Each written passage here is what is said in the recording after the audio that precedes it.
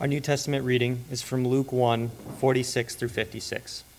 And Mary said, "My soul magnifies the Lord, and my spirit rejoices in God my Savior.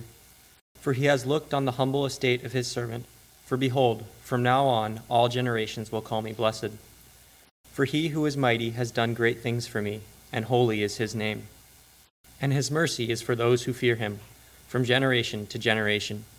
He has shown strength with his arm. He has scattered the proud in the thoughts of their hearts. He has brought down the mighty from their thrones, and exalted those of humble estate. He has filled the hungry with good things, and the rich he has sent empty away. He has helped his servant Israel in remembrance of his mercy, as he spoke to our fathers, to Abraham and to his offspring forever." And Mary remained with her about 3 months and returned to her home. The word of the Lord.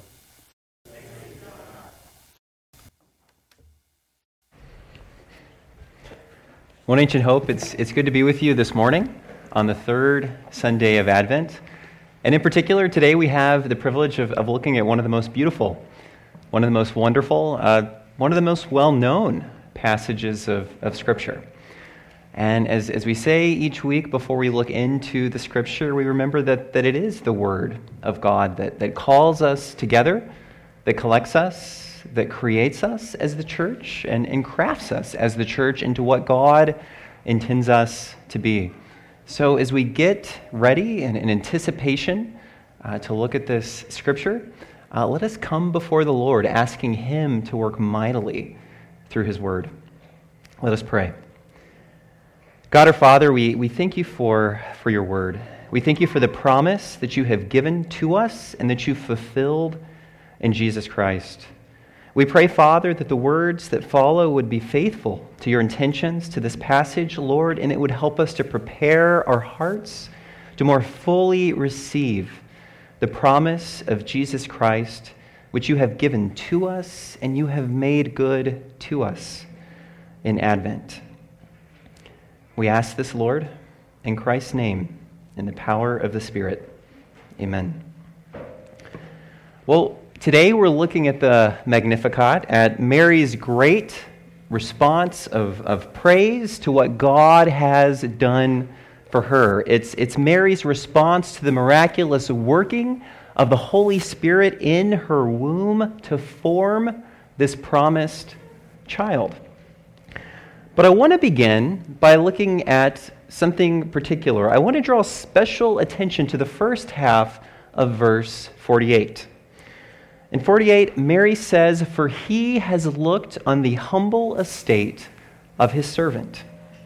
And what is here translated as humble estate is the Greek word tapinosis. And in a sense, it might be too weak of a translation to think of a mere humble estate. And in fact, one Greek dictionary defines this word as an experience of reversal in fortunes. It also describes it as a kind of humiliation. And actually, we looked at James over the summer, and James uses this very word in James 1:19 through 20. James writes, "Let the lowly brother boast in his exaltation, and the rich in his humiliation, because like a flower of grass, he will pass away." And what James speaks of here, the humiliation of the rich, this is actually the same word that we find in Mary's song, tapinosis. And it often denotes a kind of switch, a kind of change, a kind of reversal. We find it when persons exalt themselves and then they are humbled or even humiliated. When we believe ourselves to be much greater than we actually are, and then we are shown often in public that we're something much, much different. This term could be used of a military defeat. You're an army and you think you're very, very strong, but then your foe, the enemy army, defeats you and you're humiliated. It could also be used to describe cities that lacked political power and had experienced a kind of loss of influence, a kind of loss of prestige. But it could also be used much, much more broadly. For instance, Philo of Alexandria, he was a Hellenistic Jewish philosopher. He He actually was a contemporary of Mary. And at one point in his writings, he speaks of a, quote, beautiful humiliation, a beautiful tapinosis. And he says it's beautiful because it can destroy a rational thought. He says that we can be humiliated in such a way that we are restored to reason. And I have to put a quick disclaimer here, because when we talk about the pre-modern world before the Enlightenment, reason does not mean a kind of disengaged, detached, abstracted sort of thinking. In the pre-modern world, to be rational was just to be in right accord with reality. It was to act rightly in the created order, in creation, as the kind of creature you are. To be rational in this sense was to be properly human. And this is what the biblical tradition refers to as wisdom. So in this sense, to be rational was to be ethical and to pursue what was good and perfective of human nature. To be rational and ethical was for humans to pursue their proper telos, their proper end, their proper purpose. It was for humans to pursue proper joy and happiness, to pursue the true good life. And so Philo, like Mary, and he, like Mary, shares a Hellenistic and Jewish context. He can speak of a strange word, a strange term, a beautiful humiliation, a beautiful tapinosis. One that prevents irrational thoughts because it comes about when someone is fighting against reality, against the way things are. And we're not acting irrationally because we're acting against some detached or abstracted logic, but because we're acting against the very logic and order of creation. And to work against reality, to exalt ourselves above creation, just is to set ourselves up for humiliation. Theologian Robert Jensen puts this well. He writes, "Those who do whatever they can do will come into conflict with reality, and if they persist, will be broken upon it." And we know this in our lives. We may wish to be healthy, but we might also wish to eat whatever we want. But eventually, reality will catch up. Perhaps while we're young, we can stay healthy while we eat dessert after dessert after dessert after dessert. But eventually, as we get older, reality will catch up to us and our health will start to fade. Reality will have its way. Or we may wish to have close relationships, but also wish to just say whatever we want to say. But if our words are often harsh and untrue, we'll find ourselves separated from others and pushing away those close friendships that we actually desire. Words like this cannot support the real and actual demands of human relationships. We'll find ourselves isolated, and again, reality will have its way. So what this means is that we can't just do whatever we want to do and then flourish as human beings. Reality will have its way. And so what is here translated as a humble estate can speak of a reversal of status, or perhaps more accurately, a kind of striking and often painful realization of who we really are and what we really are.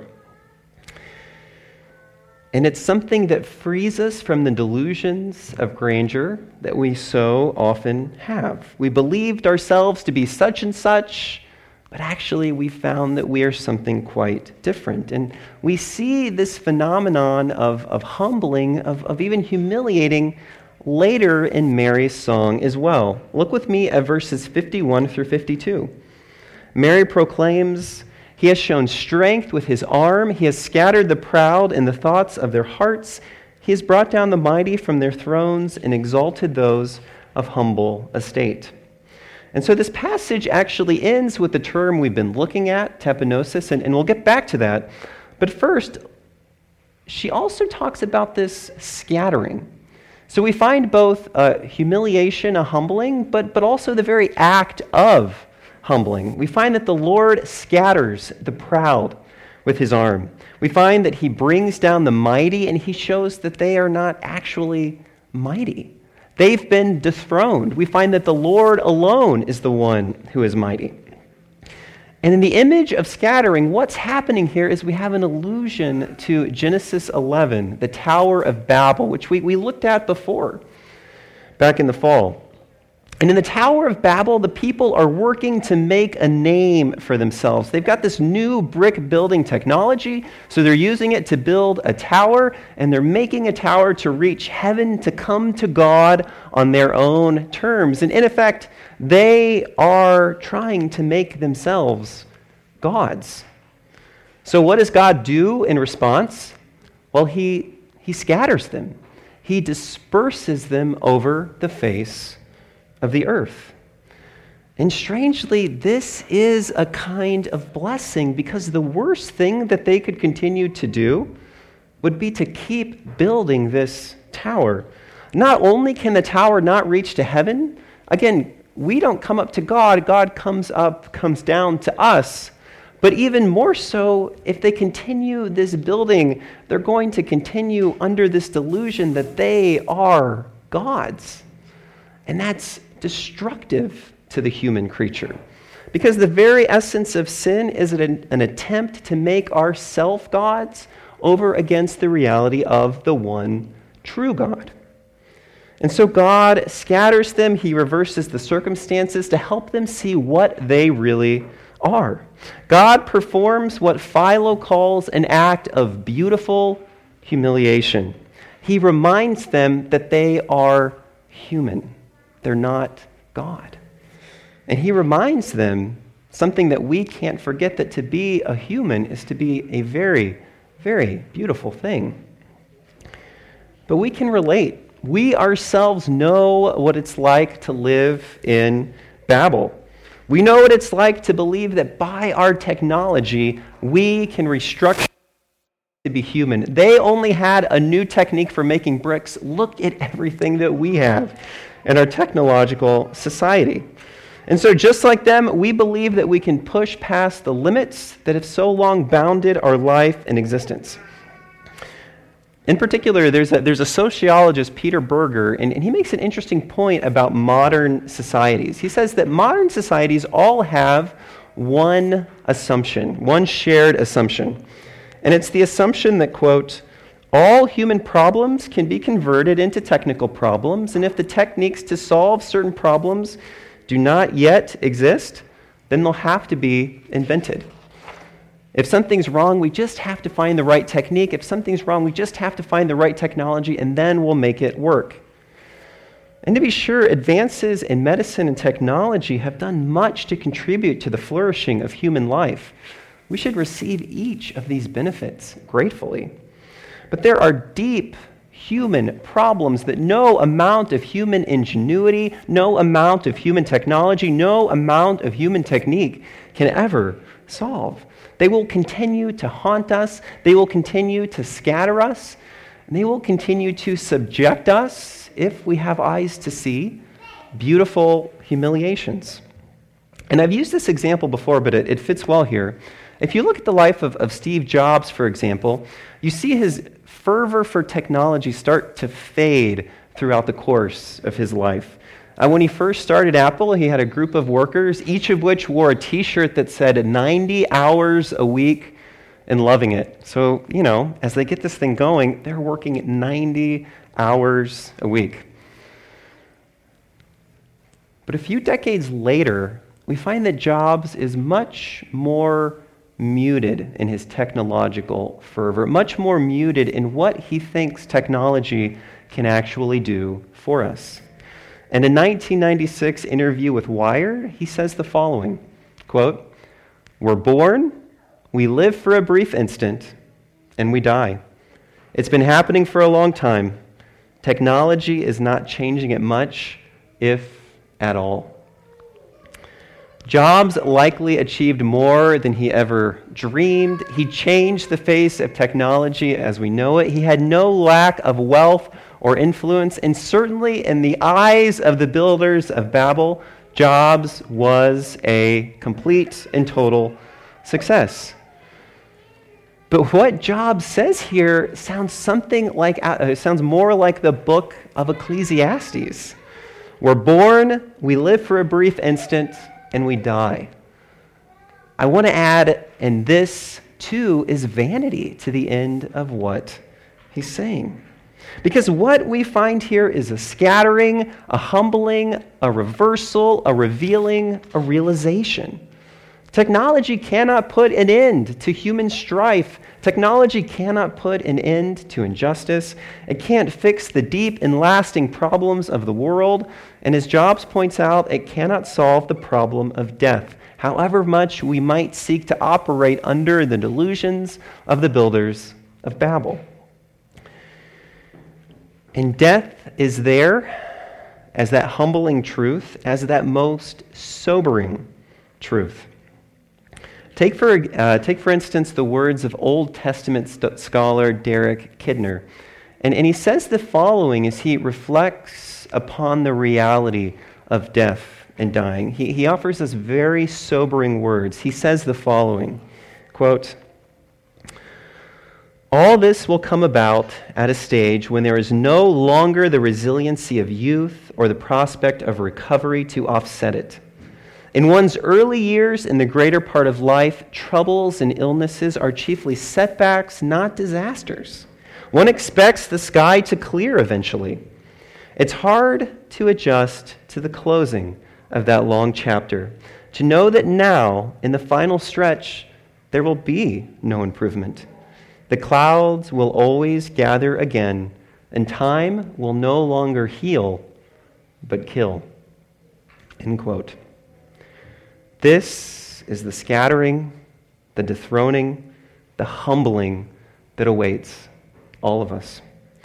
Very few of us will achieve everything that Steve Jobs achieved. But all of us, each and every one of us, exempting the glorious return of Christ in our lifetime, will die. And we have to remember that human death is a punishment. It's a judgment. It's unnatural. It's not the way it's supposed to be. It's a curse that's fallen upon us that affects everything. Just like the builders of Babel, Adam and Eve sought to be God in the place of God. They attempted to set the conditions of their own existence. They strove to make themselves according to their own intentions rather than gladly and gratefully receiving their humanity from God.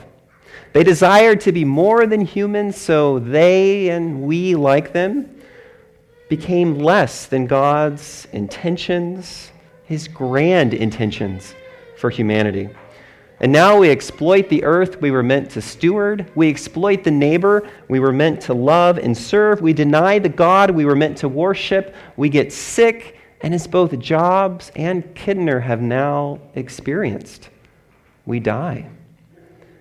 All of us, each and every one of us, even Mary. Again, Mary praises God because he's looked upon her humble estate. Yes, Mary here speaks of her place in society. She's not one of high status, and now because of this pregnancy, she will likely endure scorn from her townspeople. But Mary here is speaking of something more, a humiliation that runs deep in the human condition. All of us, including Mary, have exalted ourselves over the one true God, and so all of us have been humbled, scattered, and dethroned. Yet God has looked upon this humiliation with love, with care, and with grace. In fact, this humiliation, this humbling, this scattering is meant to be a means that God uses to bring us to ourselves, to help us realize our lack of control, our lack of autonomy, our lack of independence, our full and complete dependence upon God. It's meant to make us realize that He is God and we are not. But unfortunately, this humiliation, this humbling, can often have the opposite effect. Interestingly, Aristotle uses the term tapinosis in a distinctly negative sense. It appears multiple times in his work, And at one point, he pairs it with a phrase that literally means a littleness of soul, a littleness of soul. And so when we're humbled in this way, we're made little and we become small and our disposition becomes spiteful. And we can relate to this. A personal confession on my part. I remember a few years ago, I went to a birthday party dinner for a friend, and there was a group of people there, and there was one person in particularly who had said something public in front of everyone about me. It was clever, but it was cutting. It was a bit of critique, and I got my feelings hurt, and I couldn't think of anything to say. And I kid you not, for the next 2 or 3 days, I just fantasized about all of the clever, mean, cruel things I could have said in response to him. But that is smallness. That is spitefulness. That is pettiness. And that is the kind of littleness of soul that Aristotle warns us about. And that's exactly what I had fallen into. And this smallness can often become our default setting, especially in the modern West. I mean, think about the last 100 years. For example, the doctor, the ethicist, the public intellectual Leon Kass, he says the following about man's place at the end of the 20th century. He says, mankind as a whole is not obviously more reverent, just, and thoughtful, and internally the West often seems tired. We appear to have lost our striving for what is highest. So we see this smallness in kind of a large cultural sense, because when we think about the 20th century, when we were on the cusp of the 20th century, we had plans for great progress, but what did it leave us with? Well, look at our past. We've got world wars, death camps, genocides, sweatshops, environmental degradation, rampant pornography, and increasing family breakdown. And Kass is saying that this has created a kind of smallness in us. We're tired, we're cynical, we're smaller, we're humbled, we're humiliated, we're scattered, we're worse than we thought. And the temptation here is to become smaller people. This is something that I mentioned Robert Jensen before, and he says that one problem with the modern world is that we no longer live in stories that are bigger than our own immediate desires. He writes of one student that he knew, quote, "His reality is rock music, his sexual urges, and at the very fringes some awareness that to support both of these, medical school might be nice." Medicine is a crucial and important vocation, but after our many humblings, especially the humbling of the 20th century, this student's response seems totally logical. Well, I like music, I like fun, and a job in medicine seems like a great way to keep both those things up as long as I possibly can. But we have to ask ourselves, does this humbling mean that we're stuck with Aristotle's littleness of soul? No. And because there's different kinds of humbling. There's a difference between the humbling that comes from a cutting and critical comment and the humbling that comes from delusional notions of progress. The first is not an act of love, but the second one absolutely is. The second one is an act of love because God is helping us to see who and what we really are.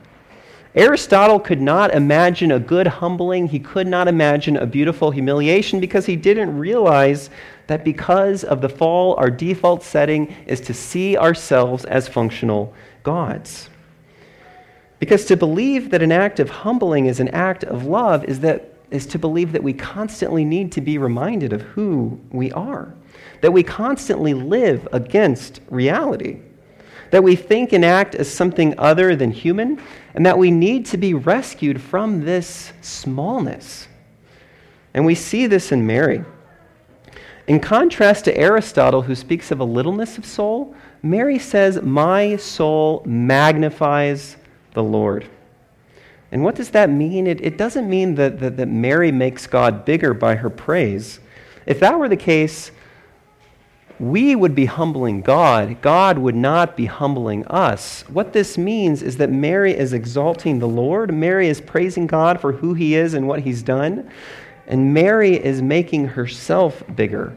Mary is getting bigger, not God. And as Mary's soul exalts God, she becomes large. She works against the littleness of soul. And we see how this gracious humbling leads to bigness. And as those of us who have been made small by sin, this should come to us as a surprise. In fact, as one New Testament Greek dictionary points out, before the New Testament was written, the verbal form of tapinosis, the verbal form of this humbling, was rarely used reflexively and almost never used positively. And when we speak of a reflexive verb, we speak of an action we do to ourselves. So others can humble me, or I can humble myself. The second version would be a reflexive form, to be self-humbled. Something we never see, and again, almost never in a positive sense. Again, to look at Aristotle, he says, quote, "Those who humble themselves," there's that same form, "those who humble themselves before others reveal their inferiority and fear." And this is a far cry from Mary, who humbles herself and exalts the Lord. But there's a connection, because when Mary exalts the Lord, she does recognize her fear and inferiority, but not to other humans, but to God himself. By her humbling, she makes herself big. She recognizes her smallness before God, yet in doing so, she becomes larger. So then we have to ask, how are we to hold together this smallness and this bigness? Let's go back to Babel. Recall Genesis 11, and we have the scattering judgment of God. They sought to make their name great. They sought to become their own gods.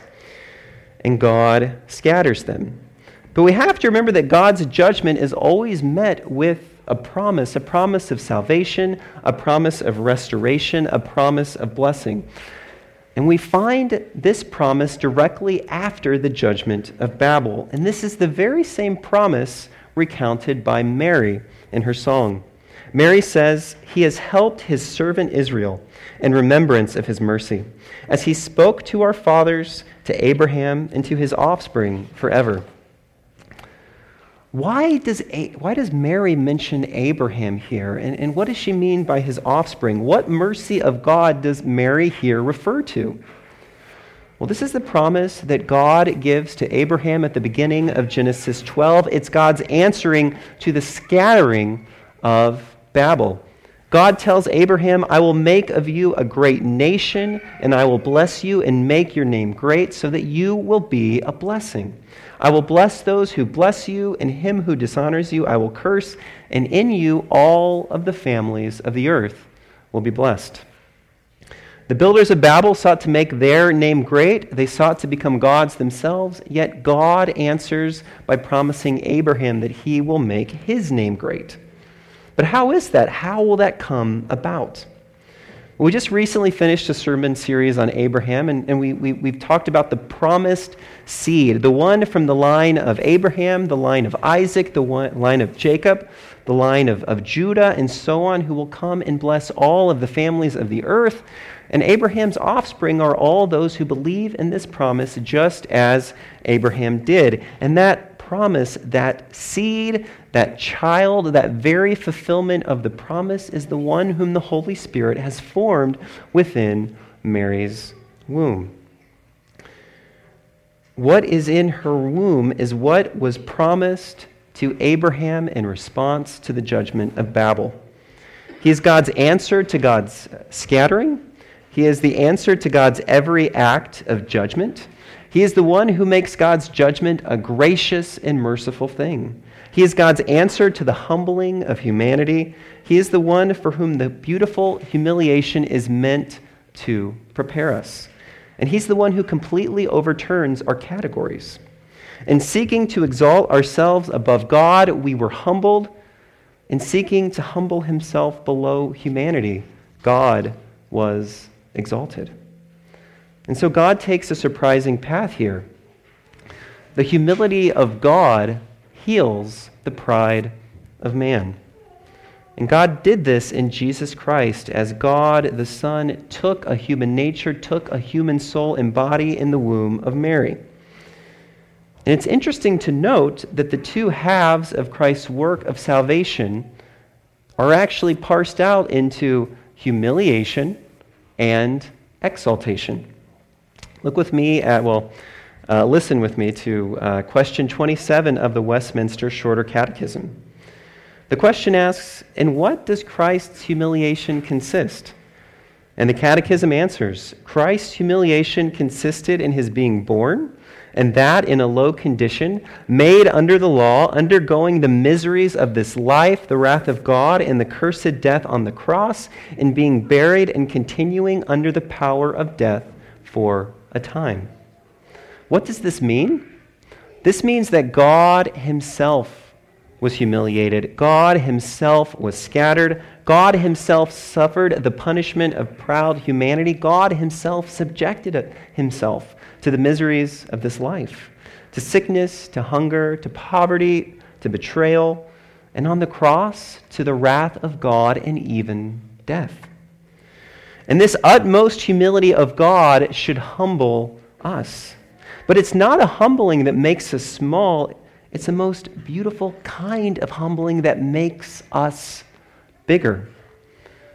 Because when we look at Christ, we see that we are so lost in our sin that our only hope for salvation is for God himself to become human, to become our righteousness, and to take the punishment that we deserve. That the only way that we can stop trying to become what we're not, God, is for God himself to actually become what he is not, human. That's how lost we are. But let us be humbled by this in a way that makes us bigger. And this is why Jesus, when he takes a child to himself in Matthew 18:4, he says, "Whoever humbles himself like this child is the greatest in the kingdom of heaven." And this is the language of self-tapenosis. And contra Aristotle, this does not create a littleness of soul. This is a bigness of soul, and a bigness of soul that destroys our pride. We cannot receive Christ as the fulfilled promise unless we truly realize how lost we are without him. Christ is the most beautiful of all humiliations. But to see the beauty of Christ requires the confession and repentance of our sinful pride. Christ is God's great act of healing love for us. And remember, we talked about the two halves of Christ's work. We have humiliation, but we also have exaltation, and we cannot forget about that. As question 28 of the Westminster Shorter Catechism asks, in what does Christ's exaltation consist? Well, we find the following answer. Christ's exaltation consists in his rising again from the dead on the third day and ascending up into heaven and sitting at the right hand of God the Father and in coming to judge the world at the last day. This is Christ's exaltation, but it also points to our exaltation. God does not humble us to make us low and to make us little.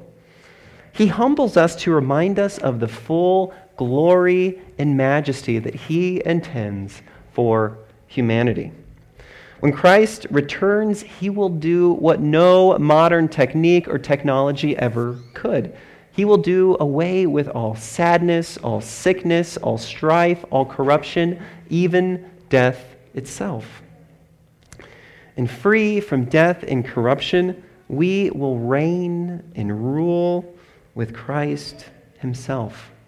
And so while Christ's first coming, Christ's first advent is a message of humbling, his second coming, his second advent will be one of exaltation.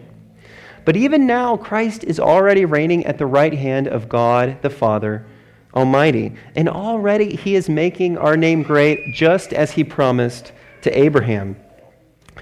As Mary tells us For behold, from now on, all generations will call me blessed." And when we think about this quotation from Mary, we see the way that this has already happened, for instance, in the Apostles' Creed. If you think about this creed that the church has confessed throughout the ages, it's interesting to note that there's only two non-divine persons that are mentioned in it. We have Mary and we have Pilate. And who is Pilate? Well, Pilate is the one who humbled himself in the sense described by Aristotle. He cowed to the crowd and he let them commit an injustice against Christ in order for him to save his own skin and to save his own position. And in the process, Pilate became little. But not Mary. Mary was the one who humbled herself before God and exalted God in the very depths of her soul, and she became big. And we are those future generations that call Mary blessed and Pilate cursed. And so we have to ask, how are we in our own lives being humbled? What are the harsh realities that we are facing that teach us that we are not God? In our fallen and broken world, they are many, and I list them with trepidation. We find sickness, we find death, we find broken relationships, we find unfulfilled hopes and unfulfilled aspirations. And these scatter us. They teach us how little control we actually have over life. They teach us that we are not gods, and often they are painful, very, very painful. But they're meant to drive us to God, to lead us to embrace Him, to rely upon Him, and to learn to love Him as the gentle Father that He is. And remember the two-step movement of the gospel. It's both humiliation and exaltation. And in each of these ways that we are humbled, we are also called to look forward to the ways that we will be exalted upon Christ's return. In this present life, we are humbled by sickness and by death. But we look forward to an exaltation free from any and all corruption. We are humbled by broken relationships, but we look forward to an exaltation free from betrayal, from strife, from selfishness, from ever having to say goodbye. We are humbled by our unfulfilled hopes and aspirations, but we look forward to an exaltation wherein we will reign with Jesus Christ Himself, a prospect that overwhelmingly exceeds and surpasses any success we might hope for in this present life. And so Advent invites us into both humiliation and exaltation, which is to say, it invites us to place our faith in Jesus Christ, and that faith is all and everything it takes. And that faith means that salvation is all of Christ and nothing of ourselves, which that is the most humbling and exalting truth of all. Let us pray. God our Father, we thank You for Your promise. We thank You that You've looked upon our humble estate, all of the ways that we have been burdened in this world because we are not God. We are not You. Thank You, Lord, that You have not left us in our pride. You have not left us in our smallness, but You have given us Your Son, Jesus Christ, that our souls might be magnified, that our souls might be enlarged, and that we might become everything that You mean for humanity to be. And we ask this, and we thank You for this, in the name of Him who makes every single one of these promises possible, Jesus Christ. Amen.